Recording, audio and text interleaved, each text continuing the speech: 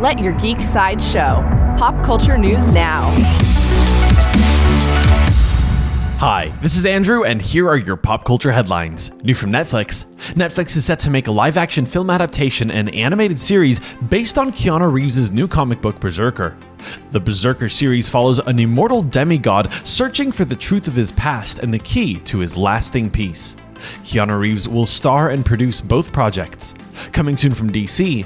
According to Variety, DC Comics has found their director for their upcoming Zatanna superhero film.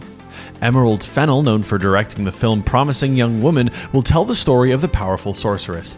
There is no further news about the Zatanna film at this time. For fans of video games, Sony announced the official name of their upcoming Resident Evil reboot. They shared a picture of a billboard that reads, "Welcome to Raccoon City. Enjoy your stay."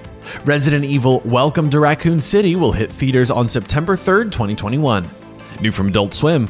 Adult Swim released a clip from Season 2 of Tuca and Birdie. The sneak peek shows Birdie in therapy trying to work through her anxiety.